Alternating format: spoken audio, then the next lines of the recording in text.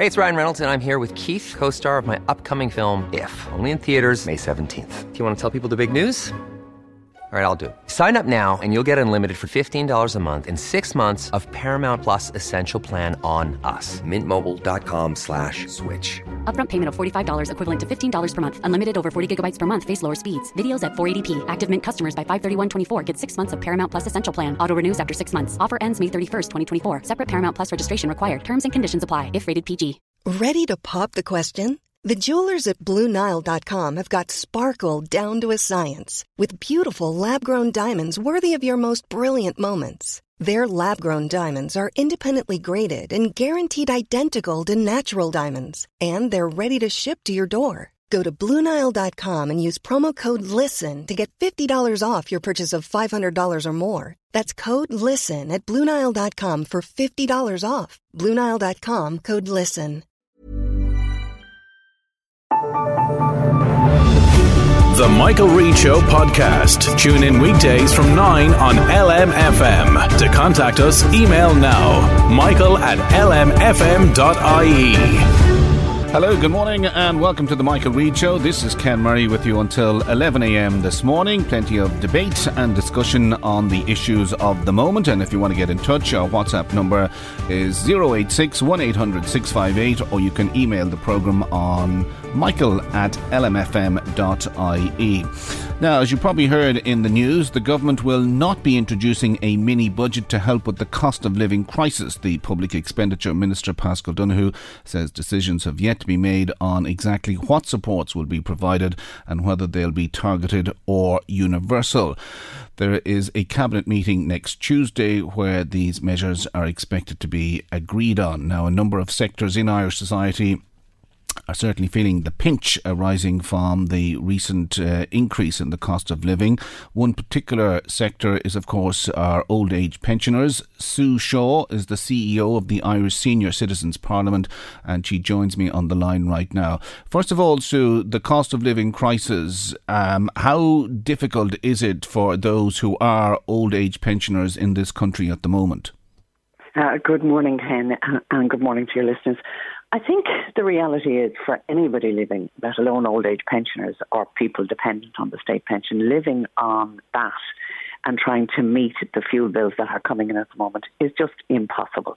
It's just not doable. I mean, I listened to the Minister for Finance last week on the radio talk about his knowledge of bills coming into his constituents of €1,000 as they had sent him copies of that. Now, if you're living on a state pension of £252 a week and trying to do everything that's required to do and also pay those kind of bills, it just is not possible. So we're clearly calling for him when he says whether it'll be universal or targeted. We're clearly calling on the Cabinet to view this in light of where the need is most and target the money at that. It's crucial that they see it in that light.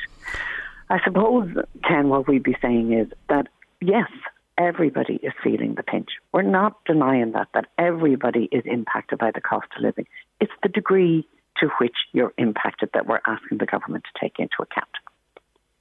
Well, now, can I ask you to give us examples of how difficult it is for old age pensioners out there? I mean, are you hearing stories of people going without food, going without heat? And in some cases, I'm sure there's one or two old age pensioners who might still be paying a mortgage. We have some. We wouldn't have as many pensioners on a mortgage as you would. That would be a lower percentage. However, we do have older people on rents, and that can be hugely difficult for them. But the reality is whether you have the house and you're not paying a mortgage or paying some contribution towards a mortgage or rent, the reality is that for many, many of our people dependent on the state pension, for many of them, the reality is, well, how do I plan my week to accommodate the fact that I can't put the heat on? And that's just the truth of it. Do I cut back on food? Do I cut back on... We have people who ring us and say, and I think I said this on an interview with yourselves, that at the outset of the winter and when costs began to really spiral, we had people going in and trying to find in the sales duvets to keep them a bit warmer because they knew they would not be putting on heat. We have people leaving their houses and going off into the shopping centres to see can they spend hours out of the house or into a local library where they know it's heated. That is not an option for anybody. It shouldn't be how we operate as a society. Well, now, or the reality of, like, we have a lot of grandparents who mind their grandchildren, and we know that the one thing they will not do is turn the heat off for the kids when they're the 2 days they're minding the kids. So that means for the 3 days prior to them taking the kids that week, they will not put the heat on. They conserve it for their grandchildren. Now, they're contributing to society through childminding, but they're making it's tougher for them to heat their homes. Okay, well, we've had an electricity, if you like, credit scheme introduced in the budget last year. Has that helped in any way to, if you like, lessen the pressure on people who are struggling to meet their bills? I think yes, of course, any support helps. But it doesn't tip the reality of the bill. Like, the bill is do you know what I mean? It's €200, but your bills are coming in it's a one-off payment. The reality is we need to look at how we're supporting people on a more regular basis with a secure income that allows them manage the fluxes. I can see, yes, that it is beneficial. I'm not arguing it. We couldn't, people need it. But it's not a long-term solution, doling out one-off payments. But also, as well as that, they didn't target it. Like, for me, the bottom line is that we would have some of our members who would say to us, "This is wrong, Sue. I know for a fact when the bill comes into me, I do cringe at it, but I know I can pay it. I'm not making hard choices around it. Why are they not targeting people who need it?" We would have some of our pensioners saying to us, "I'm okay, but I'm using the money to help some of my family who can't afford it." So to us, a more targeted solution would be so much better. Also, I think the reality of for everybody, they say everybody's feeling the pinch, but for some, it is about choosing, well, maybe I won't take that weekend away because my bills are going up. It's not about eat or heat. It's not those crucial decisions. How do I manage my electricity bill? My fear of being, thanks be to God, they won't be cut off. But the fear that lives in people of things like that. And I think the government needs to be really looking at where do we maximise the benefit of the interventions we're making, and is a universal payment across the board.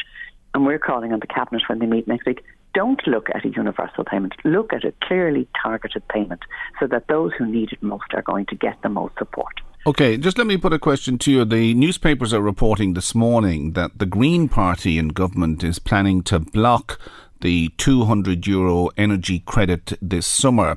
They want this €200 credit to be, I suppose, kicked down the line until next, October, November, when winter kicks in again.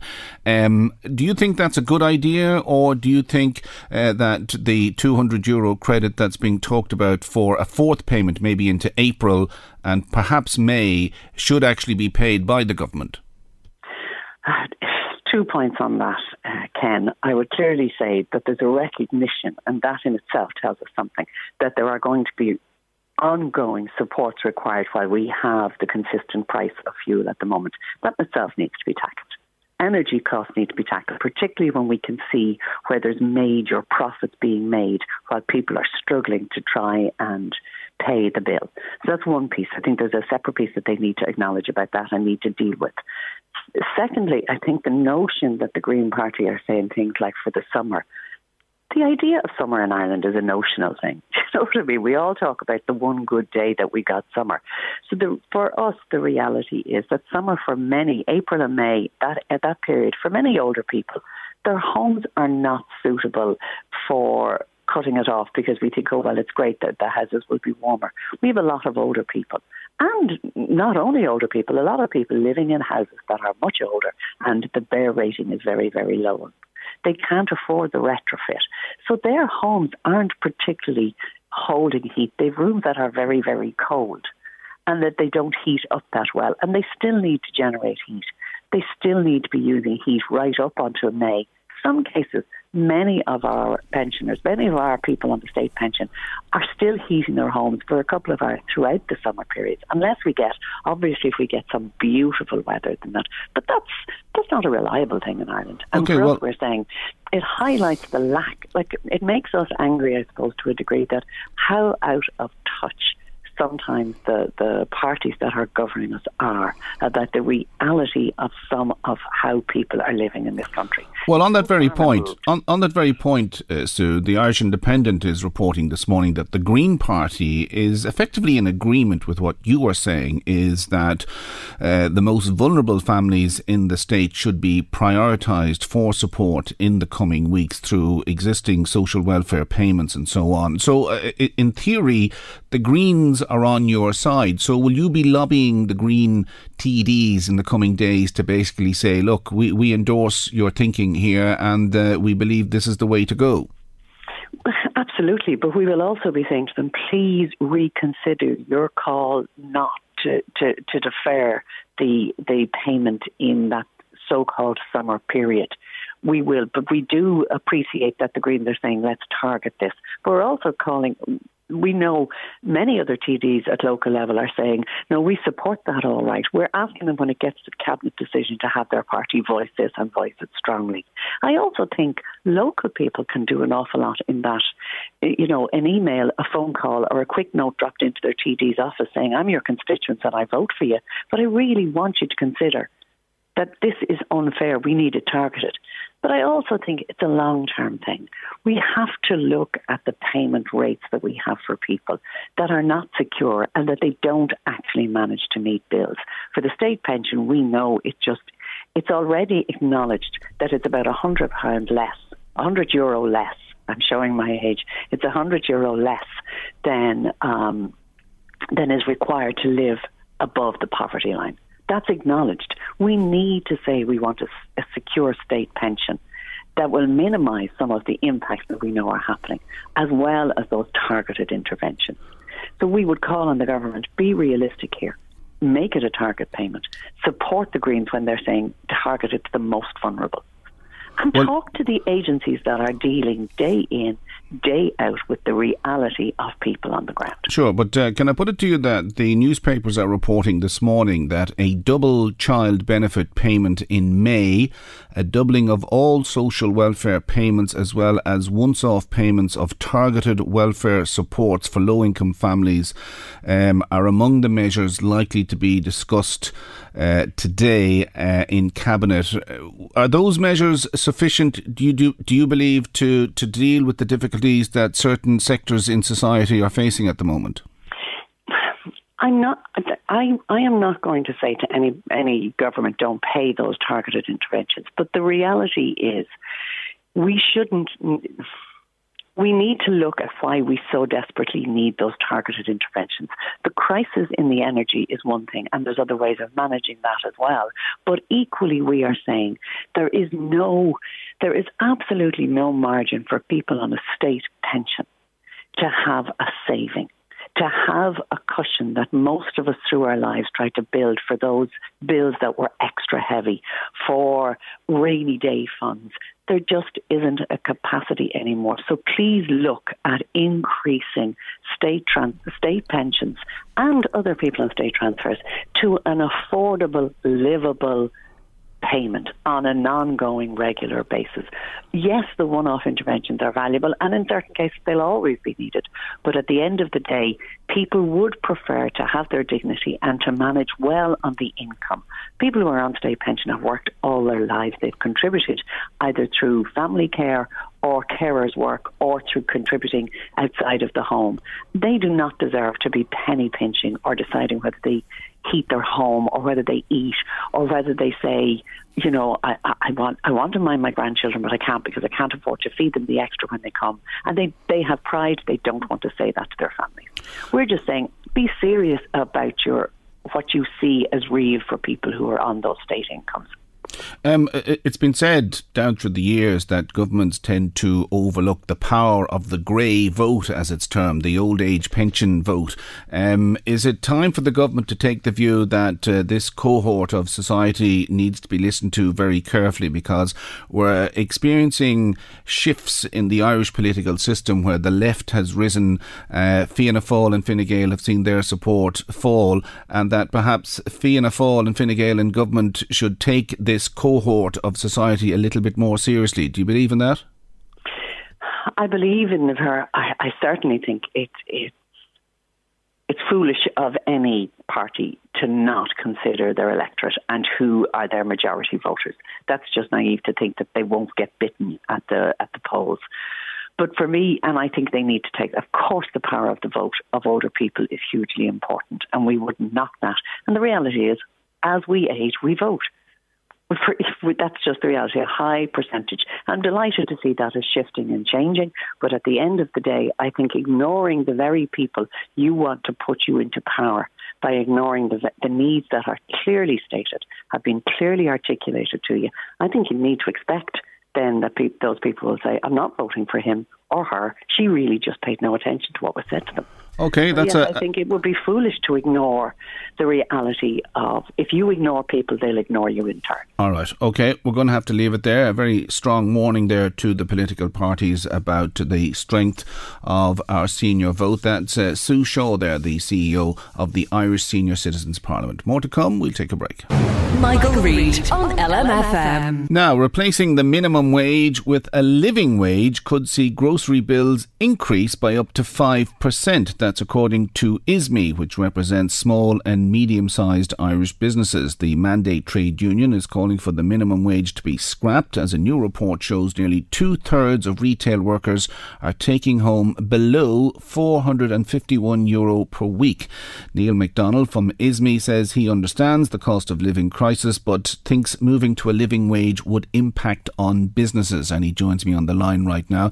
So you're saying basically, Neil, that this would make business difficult for your members. On what basis can you say that? Well, good morning, Ken. For a lot of the service businesses, including retail, the cost of wages makes up a very considerable part of the cost of sales, and typically in grocery retail, wages would represent the second biggest cost after the actual cost of groceries themselves. So were we to move to a living wage, which is currently calculated as being in excess of €13, and there is a plan to move to that, albeit over a number of years, that cost will have to be passed on ultimately to grocery customers, and at the current rate being proposed for the living wage, that would result, according to our grocery members, in an increase of between 4 and 5% in grocery cost. Well, now, the minimum wage is $11.30 per hour. That's if you're over 20. And the so-called living wage is €13.85 per hour. That's a gap of about €2.55. I mean, surely your guys can afford to pay staff an extra $2.55 an hour. Surely that's the case. Well, you can afford to pay people anything that you recover from the customer. That's the issue, Ken.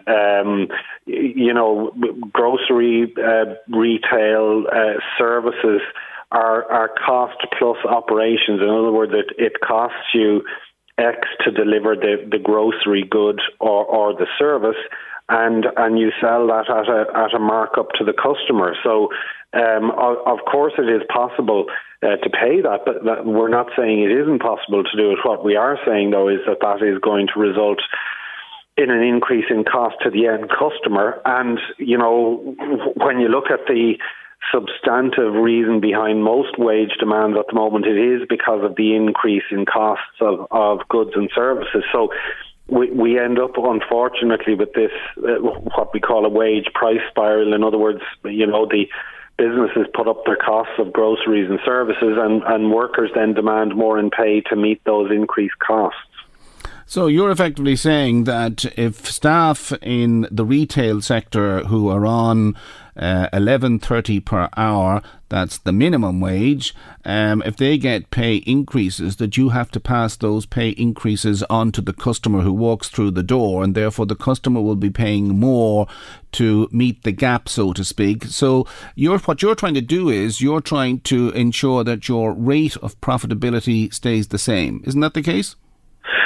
For a lot of businesses, yes. And don't forget, Ken, I mean, I know we have people who treat the word profit as a bad word, but it is important to remember that a company is required by law to trade profitably. You know, they're not meant to be in business, most particularly as a limited company, if they are not selling their goods and services for more than the cost of delivering those goods and services. That is actually a requirement under company law.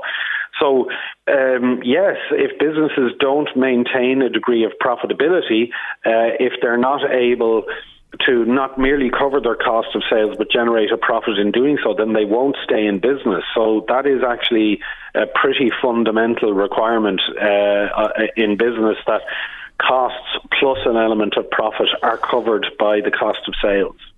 Well, now, can I ask you this? Could a change to a living wage impact on jobs? And indeed, would retailers be tempted to bring about that change? Well, it's part of an ongoing. You can kind of see it yourself, Ken. You know, we've progressively witnessed changes and adaptations in the retail supply chain, most especially in grocery, but not just in grocery. I think people will have seen in Decathlon. There's also there on the M50. Anyone who's gone to it, you know, we do see automated tellers now for checkout, where customers are actually checking out their own goods rather than a human being doing so. Well, I was going to come to you on that. I mean, the fact that in certain supermarkets now there are less staff than ever before because people do, as you say, they do their own checking out. I mean, aren't you guys actually making more profit as a result of cutting back on staff numbers due to automation? Well, you know, I can't speak to the actual profitability of any given retailer, and we do know that some of the very large international retailers do seem to enjoy high degrees of profitability here. I'd have to say that in the sector that we would represent, the small retailers and the small bricks and mortar clothing stores, they're actually the ones that are closing, Ken. You know, I mean, a substantive fear for employees in a lot of those smaller stores is that they won't actually have a job at all in the next year or so. They are businesses that have been sorely affected by online purchasing and some of the big online retailers. Of course, there is an issue with businesses going through a process of innovation that, unfortunately, in a lot of cases, does result in the removal of human beings from part of the transaction. You know, the ultimate point of that, of course, is in what we see with the big online retailers for whom, you know, the goods move directly from a warehouse to your doorstep without any intervening retail step in the middle. So that already represents a significant reduction in employment level. Yeah, I mean, the small and medium-sized enterprise sector in this country, it seems to be quite healthy. A lot of businesses seem to be doing well. And I'm just wondering, I mean, what would you say to somebody who would say that, you know, your resistance to introducing the living wage of €13.85 per hour is nothing more than a whinge to, if you like, minimise cost and maximise profitability? Oh, well, look, I absolutely understand that people who are struggling to make ends meet, most particularly in the inflation crisis we have at the minute, the crisis in energy prices and the crisis in both rental accommodation and purchased accommodation. Of course, it is natural it is part of the human condition to seek to be paid more for what one does. But, the small enterprise sector is a very, very broad church in Ireland. Ken, it employs somewhere between 65 and 70% of all employees and in the country in gainful employment, and a great many of those sectors are under a very severe squeeze, and most particularly in Main Street bricks and mortar retail.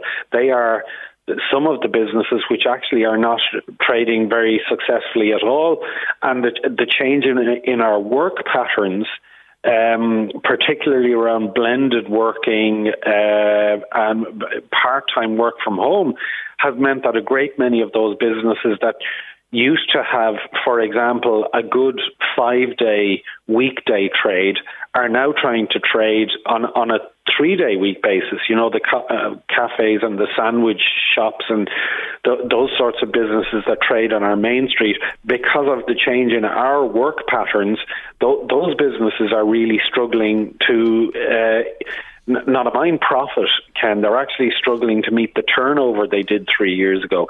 So we are going to see, whether we like it or not, we are going to see a big shake-up in Main Street Ireland because of the change in behaviours that has resulted from the pandemic and how our work patterns have changed. And of course, online shopping as well is not helping the high street either. Absolutely. And while you and I may say that, but of course, a lot of people, will avail of the ability to online shopping is effectively a global marketplace, and it's very tempting. What we try to do is to say to people, look, we're not asking you not to shop online. We are asking you to divert a percentage or a proportion of your spend into bricks and mortar retailers in your local town. Okay, so Anya, just to cut a long story short, you're opposed to the living wage because you think it'll be damaging for businesses. It'll make more businesses. We're actually not opposed to the living wage at all, Ken. What we say is imposition of the living wage will have consequences for the retail supply chain, and it will cost customers. There's no way that an increase in wages of that degree will not increase cost to the end customer. What we're saying is that given the fact that Ireland has now overtaken Denmark as the most expensive consumer country in the European Union, only non-EU countries like Iceland, Norway and Switzerland are more expensive in continental Europe than we are now. What we're saying is for our preference would be that at least part of the additional expense for workers would be made up by the social wage. And so those costs we're referring to are the likes of medical card costs, access to social and affordable housing, which in rural areas you're prevented from access to social and affordable housing if your income exceeds €25,000 a year. Childcare, which is now equivalent to a mortgage for an awful lot of workers. The state can control our need to spend more on goods and services by meeting the social wage. That's the sort of mix we're talking about, Ken. Okay, we're going to have to leave it there. We'll have to keep an eye on that to see how it pans out in the months and years to come. That's Neil MacDonald there, who is the CEO of ISME, who represent Irish small and medium-sized businesses in this country. We'll take a break. Michael Reid on LMFM. Now, the Taoiseach Leo Varadkar has said that there is a legitimate question to be asked over an apparent 6,000 unit discrepancy in the number of homes completed last year. The government's official figure, supplied by the Central Statistics Office and based on electricity connections, is that 29,851 homes were delivered in 2022. That's higher than its 25,000 target. But an analysis by the consultant firm Construction Information Services claims there were 23,751 completions last year. That's 6,100 fewer than the official figure. So somebody is not doing their mathematics correctly, and there seems to be this discrepancy in relation to the calculations. One man who's been keeping an eye on this is Cian O'Callaghan, who is the Social Democrat spokesperson on housing and TD for Dublin Bay North. Cian, what's going on here? Well, I mean, what's happening here is two different things being counted in two different ways. And to be fair to both the CSO and Construction Information Service, both of them have put a huge amount of work into their data sets. And, their data sets are quite rigorous, but they're counting two different things. So the CSO is counting new ESB connections and doing some cross-referencing on that. And from that, they're creating an estimate on the amount of new build homes last year. The Construction Information Service is going to data that's provided by the National Building Control Office, and it records certificates of homes that are completed. So it's counting up that data and arriving at its figure from that. So it's two very different ways of counting new homes. Now, I guess what's significant in this is up until last year's figures, both ways of counting came up with fairly similar results. And when you look at the difference, this 6,000 home gap, most of those, 3,500 of these were in Dublin. And we know what was different in terms of Dublin home construction, particularly last year, is that there was more apartments built. So it is quite likely that the way the ESB connections are being counted are that the completion certificates are being counted in relation to apartment construction in Dublin. That could be what's driving this significant gap in the numbers. And is there any evidence to suggest that this might be as a result of what might be called annual overlap? In other words, a house is built, we'll say, in 2021, but in January, February, March, that's when the electricity connections take place, and therefore that slightly distorts the figures, if you understand what I'm saying. Yeah, no, absolutely. So that could be the distortion. And I mean, there's variances on that as well. You could have a connection for a number of homes before they're actually fully completed and built out as well. So that could be happening at the other end of the year also. And there could also be a delay in terms of, a builder is legally required, when they build a home, they're legally required to have a certificate of completion, and they have to lodge that with the National Building Control Office. But some of them could be delaying in that in terms of filing their paperwork. So that could explain this as well. There is a question mark over the National Building Control Office. Some of their, some people are saying that when when there's 100 apartments finished there, sometimes that's just recorded as one unit when it's just one development, and there could be mistakes there. Now, I gathered the Construction Information Service, who did the analysis in this, say that they cross-checked everything there with planning permission. So if something was entered as just one unit, they would have checked, well, actually there's 70 here that were given planning permission, and they would have then counted 70. So doesn't this beg the obvious question that the time has come for some agency of the state to come up with a more accurate way of determining when a house is complete? Yeah, I do think we need accurate figures on this. I mean, there's a huge difference between 24,000, just under 24,000, just under 30,000 homes. We should be able to say this reliably. These are solid structures, very visible solid structures. So, it's not like counting things that are less tangible. So it should be possible to have data that everybody can be happy with and stand over. And really, given that both data sets work very similar until 2022, it should be possible to resolve this and just drill into the figures and see, well, why is this gap emerging? And it could be a case, that one is just slightly ahead of counting than the other, and that there's a time lapse there. Or there could be miscounting going on. There could be, another possibility is you could have ESB providing a connection for 100 homes, but only 50 of those are completed, even though that connection is provided for 100. So I think it is possible for us to get the detail on this and be able to then confidently say how many homes were built. And I think that would be useful to do. What would you say to a cynical listener who would say this is proof that the government can manipulate and distort figures to, if you like, benefit its own argument? In other words, the government has been saying, we built almost 30,000 houses last year, when another set of figures says we only built 23,000 houses. Yeah, well, I don't think there's any question of the government manipulating the figures in terms of the CSO data set and getting involved in that level of detail. It is worth saying the CSO themselves, in their methodology in this, they do say that it may only have an 83% level of accuracy.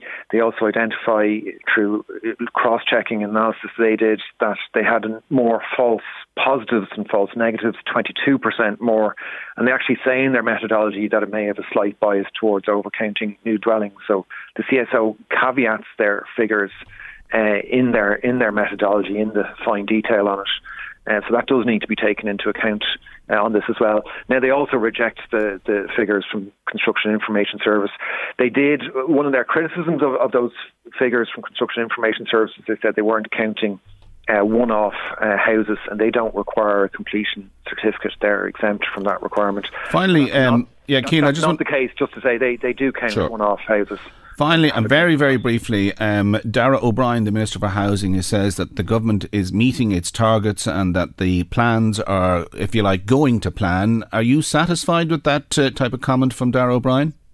No, I don't think anyone can say that with absolute confidence at this point until we get the detail. I think it is important that we get the detail to establish that. Certainly the analysis that was released this week puts serious question marks over the claim of the 30,000 new homes figure, and we need to bottom that out before I think anyone can be certain on those figures. Well, I mean, I think there was a figure out recently that said at the rate we're going, it could be 2050 by the time supply matches demand.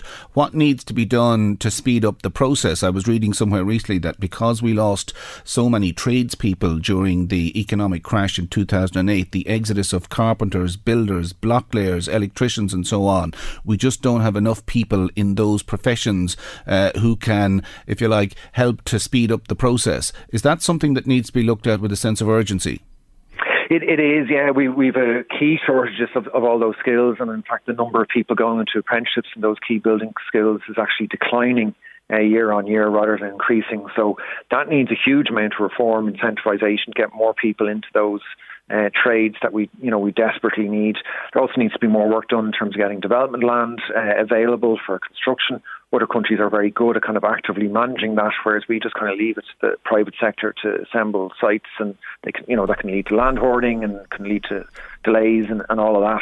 Whereas in other countries, like the Netherlands, the local authorities and the state, they actively assemble land for housing to make sure there's consistent supply of land. There's issues around financing as well for construction, but the state can actually still get a lot of finance in it at relatively low interest rates to fund construction. So in terms of doing affordable housing, affordable purchase housing, that's something that we should be doing more of. So there is a lot that can be done on this.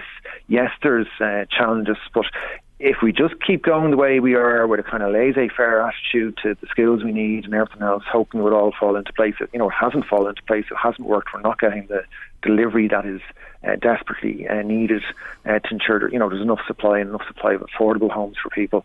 I think that really needs to be much more urgency in terms of addressing those kind of structural gaps and deficits in housing. All right. OK, we're going to have to leave it there. That's Cian O'Callaghan, who is the Social Democrat spokesperson on housing. OK, more to come. We'll take a break.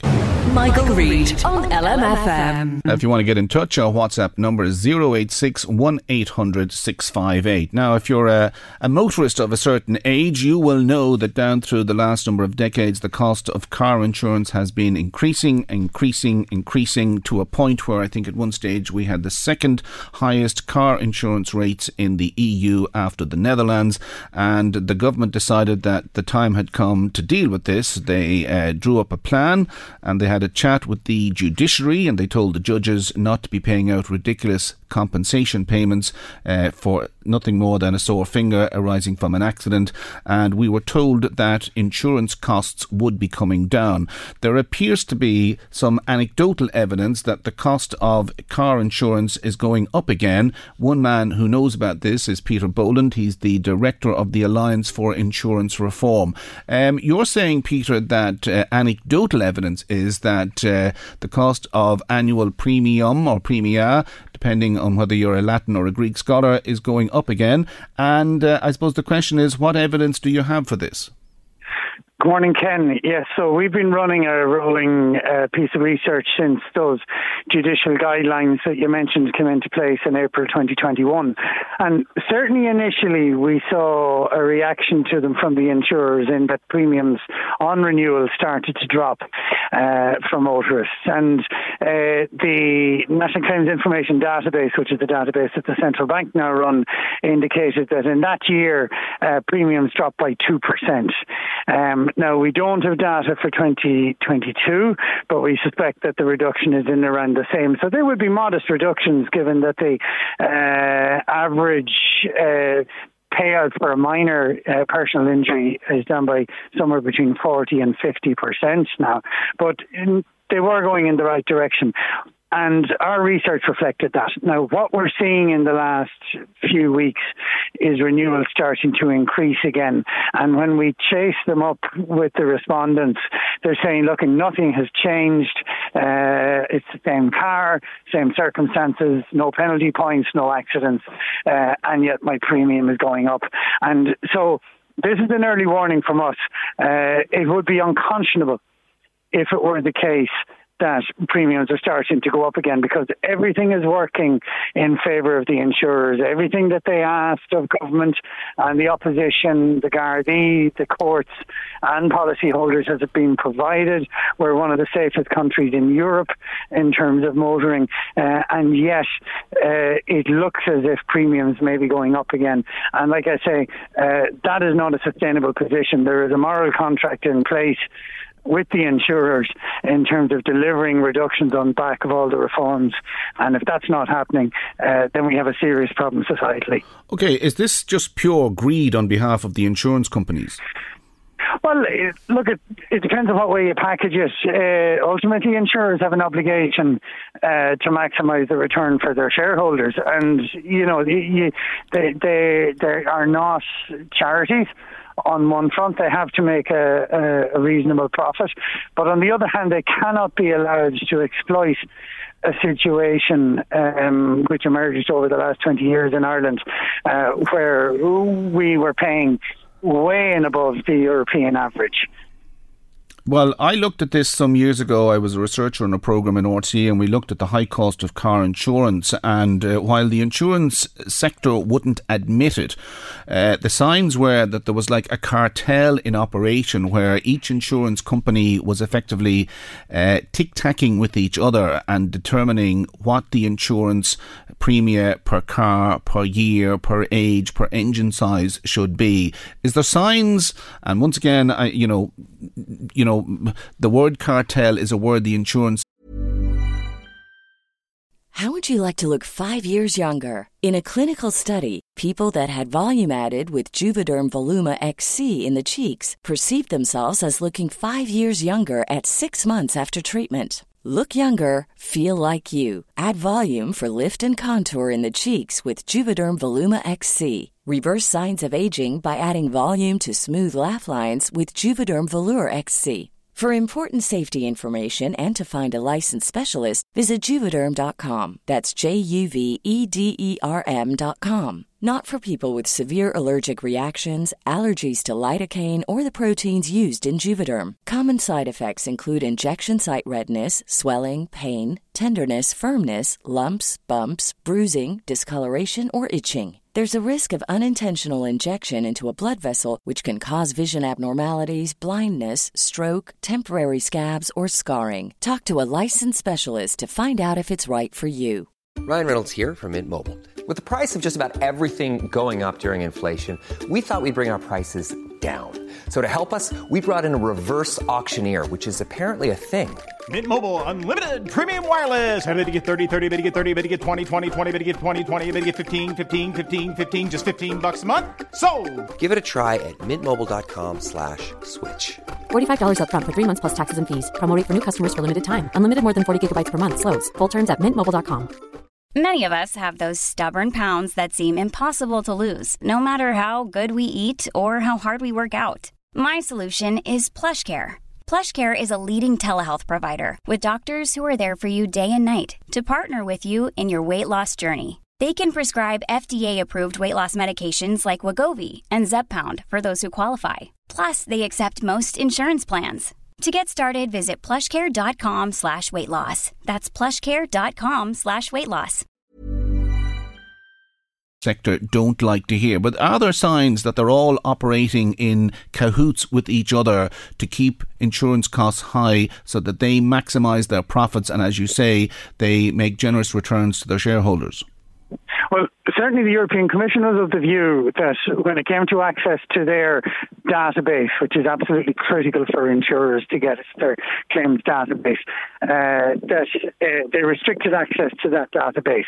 And they've had to agree to a series of very strict controls in terms of the way that they allow insurers who are not members of their representative body to get access to that database. So certainly the suggestion would be that there was a certain amount of control over who could and could not offer insurance in this country. And this is where government comes in. And this is absolutely what we're talking about now. Government have accepted for 3 years now that there's a need to get additional competition into the market. Things have never looked better for people coming in to offer insurance in Ireland, in that all the reforms have gone through and they would obviously have none of the legacy issues of the old regime. So Ireland, I dare to say, is becoming an attractive place to offer insurance, but we're not seeing that reflected in additional underwriters coming in, and it's a matter of absolute urgency that government follow up on their commitments in this area and get additional insurers in. Well, on the basis that our population has now just passed the 5 million mark, and it's similar to countries like Denmark and Finland and so on, the argument being put forward in the past was that the Irish market was too small and it wasn't worth, if you like, the effort of foreign insurance companies to come in here. But on the basis that our population has grown, the economy is in the main going well, there are more people driving than ever before, what does the government need to do to offer incentives to other European insurance companies to come in here and set up shop and, if you like, shake up the market? Well, on your first point there, if Ireland was a small, unattractive market, then we wouldn't have most of the major multinational underwriters operating profitably here. So I've never bought that, to be honest. Now, in terms of small niches within the market, particularly on the liability side, which has serious issues in terms of affordability at the moment, there might be an issue. But when it comes to the motor insurance area, that, in my view, is nonsense. What government can do, I think, is highlight everything that has changed. I wouldn't have fancied the job of selling Ireland as a destination for insurers 3 or 4 years ago, because it was genuinely a basket case. But it has turned itself inside out. And that has not been reflected in what the incumbent insurers are offering by way of premiums, and therefore it has to come down to additional competition in the market, and I think that's an increasingly easier job. Okay, I know from my own research working on this some years back that the real villains in the insurance game were not necessarily the insurance companies, but Irish judges who were making compensation awards that were just out of kilter with the rest of Europe. These new measures that were introduced by the government, are you satisfied that the judiciary in this country have now finally got their act together? Well, each judge is entitled to their own view in their own courtroom, but the Judicial Council, which is their collective organisation, have laid down new judicial guidelines which dramatically cut the level of damages for minor injuries. They didn't cut them to the extent that would have brought us in line with England and Wales, our nearest neighbour in this respect, and certainly nowhere near the level of damages that's handed out in the rest of Europe, but they were a very significant reduction. So certainly it would seem that the judiciary have got it, for want of a better word. And in terms of apportioning blame on this, in terms of the real villains, I think there's plenty of blame to go around on this. But really what we're about is making sure that the reforms that are in place are fully reflected in insurance costs. Well, no, you had a champion in the form of Minister of State at the time, Sean Fleming, if I recall. He was the guy who was banging all the heads together to get this sorted out. He's moved on. He's now in the Department of Foreign Affairs, and I think Neil Richmond has replaced him. Is it time for you people to lobby the likes of Neil Richmond and say, listen, Neil, you need to look at this again because we're going back to our old ways? I think it's Jennifer Carroll McNeil has replaced Sean Fleming. Oh, sorry, yeah, she's got a different portfolio. We're actually meeting him today. Okay. Today. And what point, of course, will you be making to Jennifer in terms of putting manners on the insurance companies? Hold the incumbent insurers to account and get more competition in. And it's as simple as that? Absolutely. All right. OK, we're going to leave it there. We wish you well. I'm sure there's a lot of motorists listening to the programme at this moment in time who will back you all the way to get insurance costs down to, if you like, a very manageable and acceptable level. That's Peter Boland there, Director for the Alliance of Insurance Reform in this country. We'll take a break. Michael Reid on LMFM. Now, Hilary in Meath was in touch to say, good morning, Ken. Myself and my family are living in a 4-bedroom council house, which is very hard to heat. We have a problem with dampness in the kitchen and the bathroom. We have black mould. I've the heating on, but it makes no difference whatsoever to the house as it's still freezing. I've been on to the council and I'm still waiting to get the dampness sorted. I'm on social welfare. I had the prepay meter installed and I put in €100 in the meter box last week and I had to put in another 50 into it on Tuesday, so it's just money after money into the meter. We need more action from government to help those struggling to meet energy costs, as it's the largest output for most families at the minute. And those comments from Hilary sort of lead me on nicely to my next interviewee, because a record 228,301 calls for help to the Society of Vincent de Paul were made in 2022, and a further increase in January of this year already show that targeted and permanent supports are needed for households in crisis. I'm joined on the line right now by Marcella Stakem, who's a Research and Policy Officer with St Vincent de Paul. Marcella, you heard those comments there from Hilary in County Meath. I presume, rightly or wrongly, that is a common tale throughout the land. Is that the case? Yes, and so our members visit people in their homes and they would have that experience of seeing people that are living in very cold, damp and expensive homes to eat. And so that is really a cause of concern for us.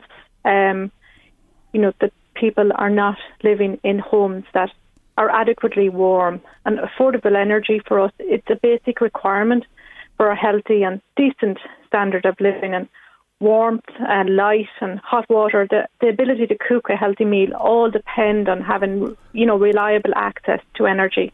And for too many people that, we visit, these needs have not been met. We know, from what our members are telling us, that people are turning off the heat for fear of the next bill. They're feared, that their accounts are falling into arrears, and they are really going out without the basics, without having enough food, so that they have enough money to put into the meter, or cutting back on other essentials. And so that is the reality for thousands of people that we have supported over the last number of years as the rise in cost of living has continued. Well, you're saying that the number of calls to the Society of St Vincent de Paul is up. Are there any particular cohorts or categories of calls that have noticed a notable increase? So, the majority of those calls that we have received came from households with children, and 45% of all those requests came from one-parent families. So we know from research that one-parent families are 4 times more likely to live in consistent poverty. We have also seen that approximately 70% of our calls to SVP come from households with children. And for us, that's a real concern, because child poverty is a real concern, because growing up in poverty is associated with worse outcomes for children across all key aspects of their lives. So their physical development, their educational achievements, their social and emotional development. So, for us, we do need to see targeted measures that address this and address child poverty.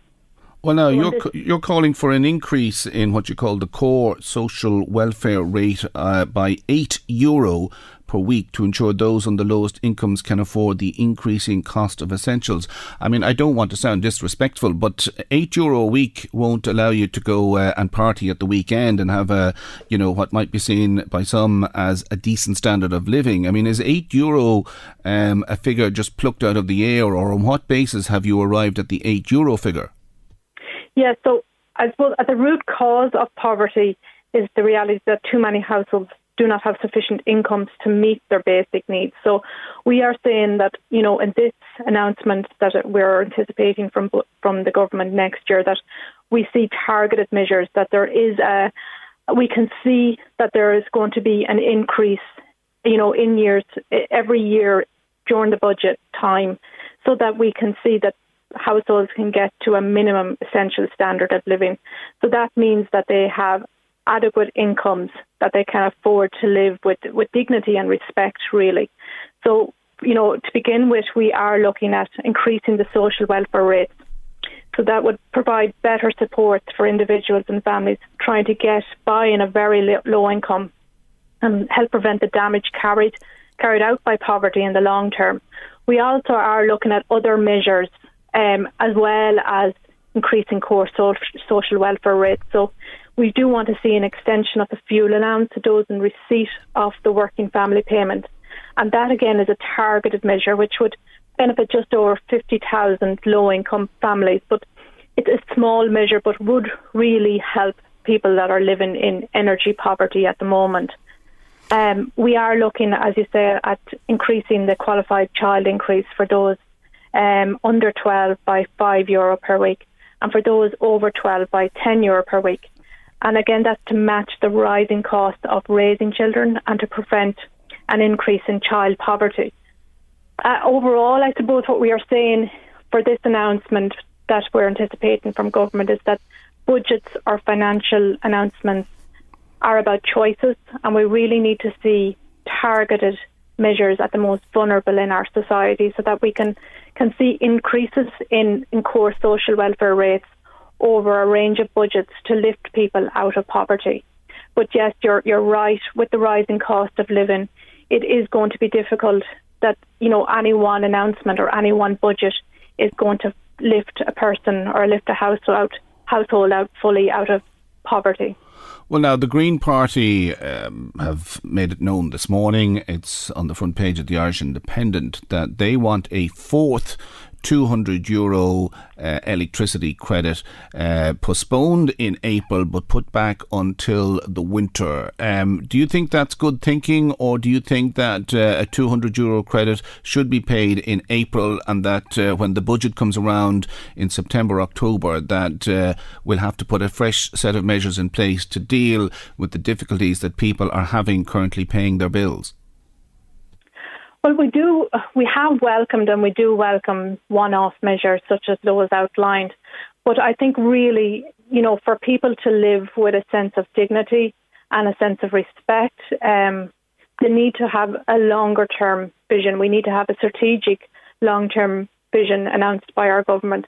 So by that, I mean, we need to look at, how people live, where people live. So we do need to look at extending the retrofitting of homes to people that are living in the private rented sector, and to retrofit all social housing homes, because we know from our experiences of visiting people in private rented accommodation and indeed in social local authority homes that people are living in very cold, damp and expensive homes. So we really need to, I suppose, address that once and for all. So while one-off measures are welcome, we really need to look at a long-term vision of how we are going to address energy poverty in the long term. OK, can I put it to you that Irish welfare payments are amongst the most generous in the EU, and one of the arguments sometimes put forward against increased payments or increases in payments is that it discourages people from taking up work. Isn't that the difficulty you face by giving more people welfare payments, that they may say, sure, I'm better off on welfare than taking up a job where I work 40 hours a week and then I have to pay tax, and actually I can end up at the end of the month with less money in my pocket? Yeah, so what we're seeing, when we visit people people that are on social welfare and also people that are on low incomes from employment is that they're really struggling. And we have the research to back that up. So research from the Phoenician Research Centre shows that at the moment there is a €49 gap between core social welfare rates and the cost of a minimum essential standard of living. So I think, we need to address that. We need to address that, at the root cause of poverty is the reality that too many households that don't have sufficient incomes to meet their basic needs. And so while one-off payments and supports are welcome to end poverty, we really need to see an end to income inadequacy. And our research backs that up, that people are living on inadequate incomes, and also there isn't the services there. So we know of so many people that are living in homes that are, not fit for purpose, really. They're cold, they're damp. We also know that there's people really struggling with trying to get their children educated because of the cost of education, and indeed, getting an education for themselves because of the supports there at third level are inadequate. So there really is a whole host of measures there that need to be addressed to enable people to live the way they want to live with a sense of dignity. Finally, Marcella, and it's a question I overlooked to ask you earlier on. I mean, traditionally, the perception would be that people who would be contacting Vincent de Paul are people either on welfare or on some sort of benefits.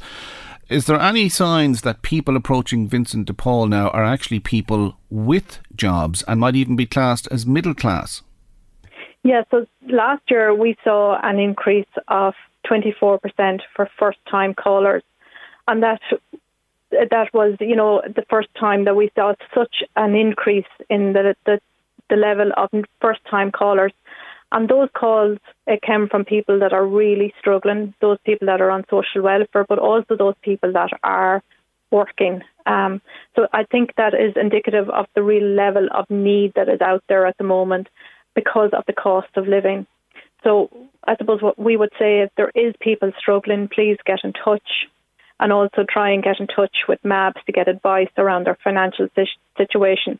And we would also suggest that people speak with their energy supplier, because we know that many people are falling into difficulty with their energy bills. But we would say that there is help out there, and please get in touch. All right, we're going to have to leave it there. Thanks very much indeed for joining us. That's Marcella Stakem, who is the Research and Policy Officer with St Vincent de Paul. And of course, MABS is the state-run money and budgeting service. OK, William was in touch to say pensioners cannot exist on the state pension that has been eroded for the last 12 years. Trying to live and run a home on €254 a week is no joke, as the prices of groceries have increased by 30% in the last 12 months, along with everything else. Gas and fuel has more than doubled in price, and the government just turned a blind eye to their responsibilities. We need action from our political leaders to help those who are really struggling. OK, more to come. We'll take a break. Michael Reid on LMFM. Betty was in touch to say that none of our public representatives seem to be capable of doing their sums. They cannot add or multiply. They seem to know how to take it away, though, she says. Paddy was in touch and asks, do the government and people of Ireland think that people on 40 to 60 grand a year who work Monday to Friday, pay a mortgage, pay their taxes and commute to work are actually doing OK financially?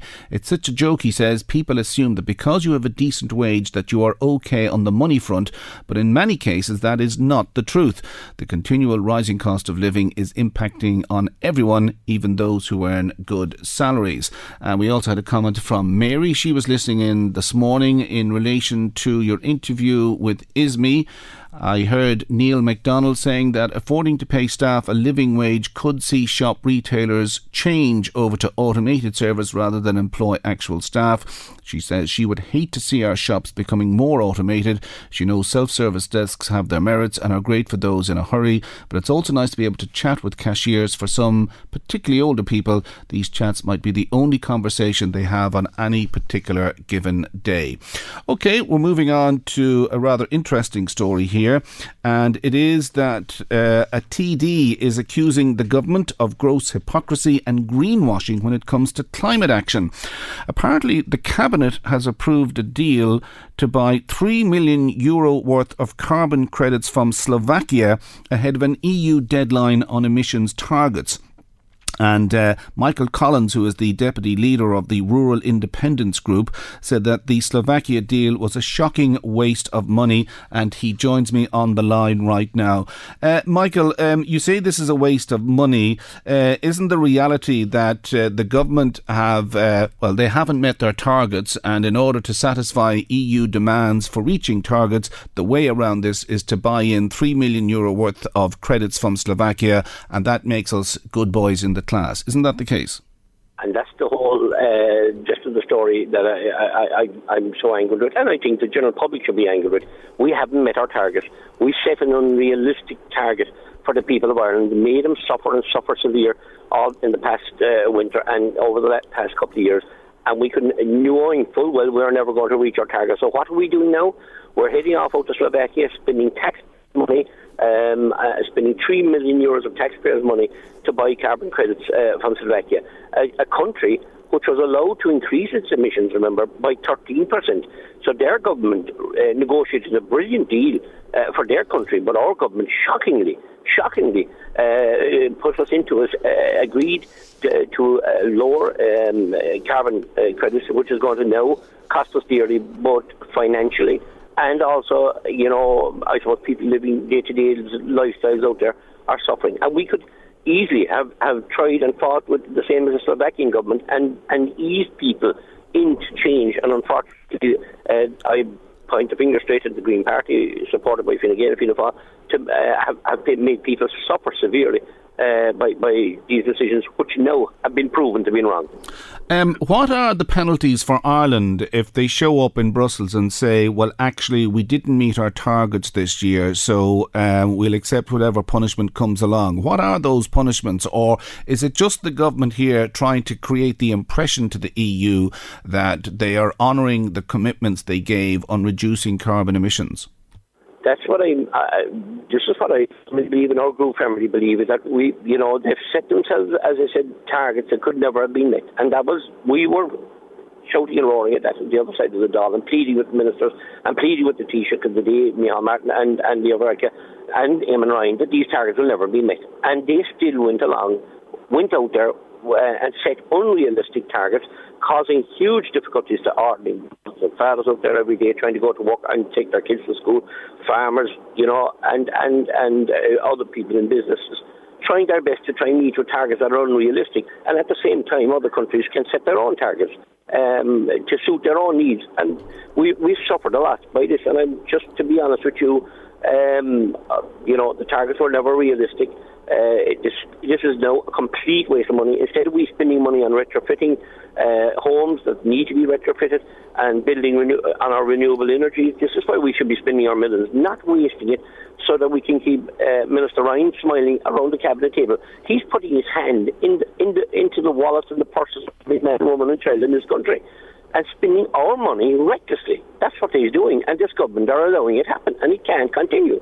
I know, but what I'm trying to establish here is that if we showed up at Brussels at this meeting and said to the Commissioner of the day who oversees the whole carbon or decarbonisation process and said, look, we didn't meet our targets this year, what would happen? I mean, will the EU Commission fine us? Will we have to pay even more than the €3 million? Will we be financially at a loss? Or will we just get our knuckles wrapped and be told, come back with a better result next time? Well, I presume there will be penalties, number one. But in saying that, if we had negotiated proper targets that we knew we could reach, and we knew we could work towards, we'd never be in the position we're in now. Other countries have done that, but Ireland decided, in its great wisdom, that we could be the best boys in school. Even though we certainly, if you look at agriculture, we are the best boys in school, but now we're having to be something that makes us putting in a target that's an unrealistic target, and this is what happened here. So there's no point in saying, what are Europe going to do? We set targets, so we can only blame ourselves now, targets that were never going to be met. And this is living proof of it, that the Minister for the Environment can walk into Cabinet and say, I want 4 million, 10, 12, 18, no problem. We just buy carbon credits from another country like Slovakia. That's carbon credits are shooting through the roof because they've negotiated a good deal and we didn't negotiate. We never negotiated a deal at all. Only a shocking bad deal to keep Minister Ryan and the Greens happy inside in government. Would you accept, Michael, that the whole process is a bit of a farce? Because if we don't meet our targets, we buy off Slovakia. If Sweden doesn't meet its targets, it can buy off the Netherlands. If Portugal doesn't meet its targets, it can buy off Italy. And the whole thing does a sort of a merry-go-round, and everyone arrives into Brussels and says, oh yeah, we've all reached our targets, the whole thing is in order. Isn't the whole thing a bit of a farce, really? It sadly is. It just shows what's going on behind the scenes. But it's coming at a very, very high cost to the Irish people. We haven't had the delivery on services like public transport, which, would have helped in our carbon credits, certainly, if it had become a realistic option for people. It isn't a realistic option for the people that I represent, because there's no extra transport service since this government came into office, since the Green Party came into office. We're now looking at some Green Party members saying that people shouldn't get energy credits, and people struggling at this time.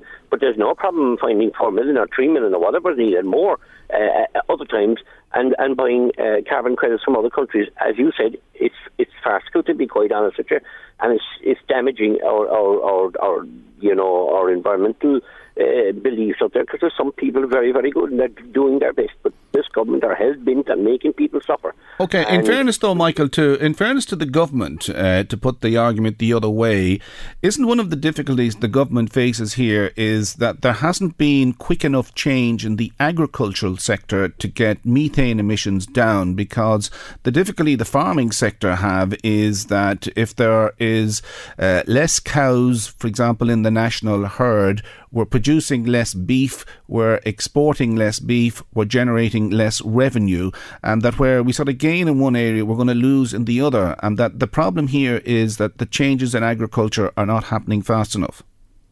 Well, I don't believe in that. I think farmers are taking it under the chin and have been finger pointed out by Minister Ryan on several occasions. His two ministerial colleagues, his two former leader, Micheál Martin and Leo Varadkar, have been saying that a lot of the targets that the Green Party are talking about don't need to be met at all. We don't need to have a culling kettle. We certainly, knowing and listening to him, Ryan, there is going to be a culling kettle, and that Micheál Martin and Leo Varadkar are leading the people astray by saying there isn't. Farmers are not investing in machinery. Farmers are not investing in their farms at this present time, because there's a very poor outlook in relation to agriculture. And I've been speaking to a lot of the smaller farmers, the bigger farmers. They don't know which way to turn. It looks to me as if the Green Party wants armchair farmers. Farmers look out the window and do little or no work and have no animals and try and get paid for that. But that's going to come at a high price for the people of Ireland, because we're going to end up importing Brazilian beef, or Indian meat as such into our country, when we don't know the origins of this beef. So we certainly have a massive market of good Irish meat and farm produce that we certainly should be promoting more, instead of slating it at every opportunity we have. Okay, just let me put this question to you. Your pal in the Dáil, Michael Fitzpatrick, has made the point, Fitzmaurice has made the point that, this whole drive to get carbon emissions down is a bit of a joke anyway, because the population of the Republic of Ireland is 5 million. That's less than the city of Chicago. It's half the population of Bombay and New Delhi. What's the point in Ireland trying to be good boys in the class when the other big players on planet Earth are making no attempts whatsoever to reduce their carbon output? Well, can you see, that's the whole point we've been trying to make, but Minister Ryan is trying to make us the best boys in the world, and what we need to be doing is encouraging other countries out there that are breaking every environmental rule that's in the book to we'll say, improve their standards, instead of pointing the finger on what is already probably very, very good standard, a country with very good standards already. So, I look at, I said to you that Slovakia has been allowed to increase its emissions by 13% over the last couple of years. Slovakia has a population of 5.5 million. It was almost similar to Ireland. So why are our targets so different to their targets? So somebody is able to do a good job out there when they go to Europe, but our boys are asleep at the wheel when it comes to Europe. And we've seen that with our Minister of Agriculture. We've seen that with so many that are not performing to the best of their ability, to the best of the ability that they're put there to do so, to fight for the sector that they're representing, and that's not happening at this present time, and it's coming at a high cost. As I said, I've had farm machinery sales operators telling me nobody's buying a machine. Nobody, because they're afraid to invest at this present time, because there's an attack on agriculture every day of the week. A minister is attack agriculture instead of supporting Irish agriculture. Okay, this drive to get carbon emissions down is obviously being driven by the Green Party and the global green agenda. Just want to put this final question to you, Michael. What do you say to the observation that I noticed for St. Patrick's Day, Eamon Ryan is flying to China, Catherine Martin is going to Los Angeles and San Diego, Roderick O'Gorman is going to India and Bangladesh, Pippa Haggett is flying to Kenya and Tanzania, and this is the very party that lectures us all about burning up fuel so as to minimise carbon emissions. What does that say about the Greens? It's the same as the recent discussions out in COP27. Where was it? How many people they took out from Ireland? Was it 30 or 40 people out from Ireland flying out in jets? How many jets flew in for that conference in COP27? Well, much of this could have been done on Zoom at home. So, the Greens are saying one thing and doing another. No, you're talking about going out to St. Patrick's Day, all those ministers. I know it's good to sell Ireland, but certainly there could be a scaling down. There could be, surely there's a better way. Maybe send out 3 or 4, the senior minister, Taoiseach, or the ministers of this country. But it seems to me like there's a frantic rush out of Ireland by every minister and junior minister and every politician that can think of to try and get across the world and have their few days of glory in the sun when, maybe they'd want to be looking up at the chemtrails in the sky and the environmental damage that they're causing by flying here, flying there, flying everywhere. All right, OK, we'll leave it there. That's Deputy Michael Collins, who's an independent TD for Cork South West and Deputy Leader of the Rural Independence Group. We'll take a break. Michael Reid on LMFM. Now, a Green Party senator called Vincent Martin, he's a brother of the Minister for Communications, Catherine Martin, believes a new bill will restrict a person accused of coercive control of personally cross-examining a witness, and he believes that will stand up constitutionally. Now, the legislation which was brought to Cabinet yesterday aims to protect vulnerable witnesses from intimidation or re-traumatisation. And I'm joined on the line right now by Caroline Coonahan, who's a legal advisor with Safe Ireland. Safe Ireland provides services for women and children in domestic violence situations. I presume, Caroline, you approve of this bill? Well, I think it's a very positive step forward, Ken. There's no doubt about that, because what it will do is it will open up the possibility that an adult victim of coercive control would be able to ask the judge through the prosecutor for permission not to be cross-examined in person by the abuser. And you will appreciate that that is very important when you're talking about an offence as difficult to experience and as serious in its effects as coercive control, which curtails the freedom of a woman and which really affects very badly very many aspects of her life. So you can imagine the difficulty involved and the trauma involved in being cross-examined personally by the very person you have identified as your abuser.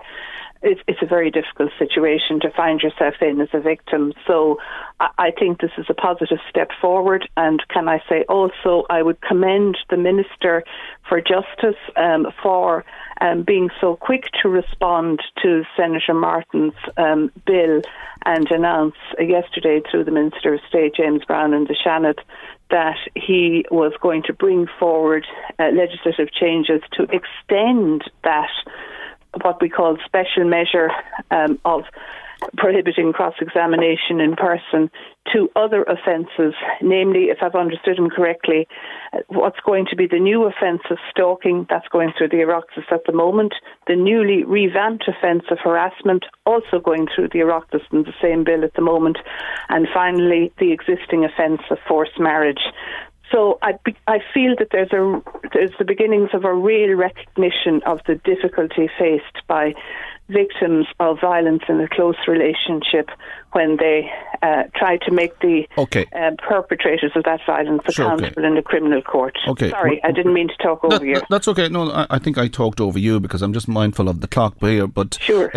Regardless of the merits of the case, a person who is accused, and in some cases, you know, it may be nothing more than differences of opinion in a relationship on certain issues. A person who's been accused of coercive control and isn't allowed to question the so-called victim, he could argue, let's assume it's male, he could argue that he is not getting the opportunity in a court of law to present, if you like, his side or his interpretation of incidents that have happened, and therefore he's not being given a fair crack at justice. What would you say to that? Well, I would say that the Senator's bill addresses that point, and because it is modelled on existing legislation, which has been in force since, either 2017 or 2018, that was when it was first introduced. It was first introduced via the Criminal Law Sexual Offences Act 2017, and it was introduced in relation to all relevant offences for victims under 18 and sexual offences only for victims over the age of 18. And there has been no constitutional challenge in all that time, because the legislation makes provision for the cross-examination to be carried out by a qualified lawyer instead of by the accused. So his case, his defence, his side of the story will be put to the victim and will be put robustly if that is appropriate, but it will be put to the victim in a controlled manner. Because remember, I'm sure, sorry, no, sound like I'm teaching my grandmother to suck eggs. I don't mean that. But of course, professional lawyers are controlled to an extent by their governing bodies. They're subject to the rules of the court as well, and they know what the rules are, and they know what the acceptable boundaries are in cross-examination, and they have that emotional distance from it. Okay, so let me put this... It's a much easier experience then, you see. Not saying it's a walk in the park, but it is an easier experience. Let's assume that all these cases are male v female, and it's the male who is the person allegedly applying coercive control. Doesn't this, if you like, unfairly shift the weight of the case in favour of the victim, in this case female? In other words, the female enjoys an imbalance in the courtroom because she can't be questioned on various incidents that happened where she may have provoked her other half, and he in turn got angry and he got violent or he applied coercive control, and that the weight seems to benefit the victim rather than the accused. Isn't that the case? Well, I honestly can't accept that, and it's not the case that he will not be able to put his case. He can put his case through a lawyer, a properly qualified, experienced criminal lawyer, can I say, paid for by the legal aid system, through criminal legal aid, who knows exactly how far he or she can go to put a question robustly but within the rules. And that, to my mind, is fair to him and preserves his rights. And I should say also, I would never assume that only men can commit coercive control. But as to it amounting to a difference of opinion as to what happened on one occasion or another, I would just say that what happens is, with a coercive control investigation, they're quite long, they're detailed, they're thorough, they're carried out by Garda officers, generally who have some specialisation in this area.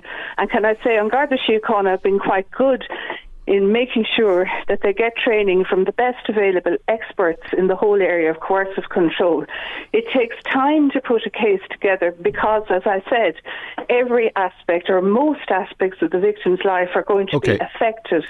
And then that goes to the DPP, and that's a filter That's also a place where there's a very detailed forensic analysis of whether this case is a proper one to bring, and the public interest is also considered. Sure. But let me put this scenario to you. What about a scenario where we'll say a woman is accusing her partner of coercive control, and he has an income whereby he's above the threshold to get free legal aid, but he's poor enough that he can't afford a lawyer, and therefore he decides he wants to represent himself in court. Does this mean in theory he can't question the person who's made the accusation against him? Well, you see, it's not a question of qualifying in the same way that you would for civil legal aid. Criminal legal aid is quite different. I mean, the offence of coercive control is quite serious in that it has a maximum penalty of 5 years. I can't readily imagine a scenario where somebody who was unable to afford a lawyer to defend themselves on a criminal charge involving a sentence that long would be unable to access criminal legal aid. With great respect, I think that's highly unlikely. Sure. So he would get one, and all right. And there's no question of paying a contribution in the same way that you would for civil legal aid, you see. All right. Okay, we're going to have to leave it there. It's something that'll be played out in the weeks and months ahead as it makes its way through the Oireachtas. We're going to have to leave it there.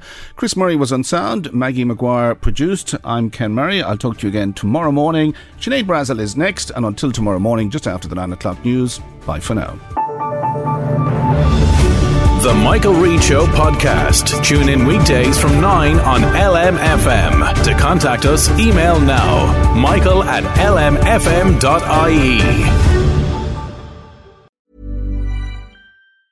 Planning for your next trip? Elevate your travel style with Quince. Quince has all the jet-setting essentials you'll want for your next getaway, like European linen, premium luggage options, buttery soft Italian leather bags, and so much more. And it's all priced at 50 to 80% less than similar brands. Plus, Quince only works with factories that use safe and ethical manufacturing practices. Pack your bags with high-quality essentials you'll be wearing for vacations to come with Quince. Go to quince.com/trip for free shipping and 365-day returns. When you need mealtime inspiration, it's worth shopping Kroger, where you'll find over 30,000 mouth-watering choices that excite your inner foodie. And no matter what tasty choice you make, you'll enjoy our everyday low prices, plus extra ways to save, like digital coupons worth over $600 each week. You can also save up to $1 off per gallon at the pump with fuel points. More savings and more inspiring flavors make shopping Kroger worth it every time. Kroger, fresh for everyone. Fuel restrictions apply.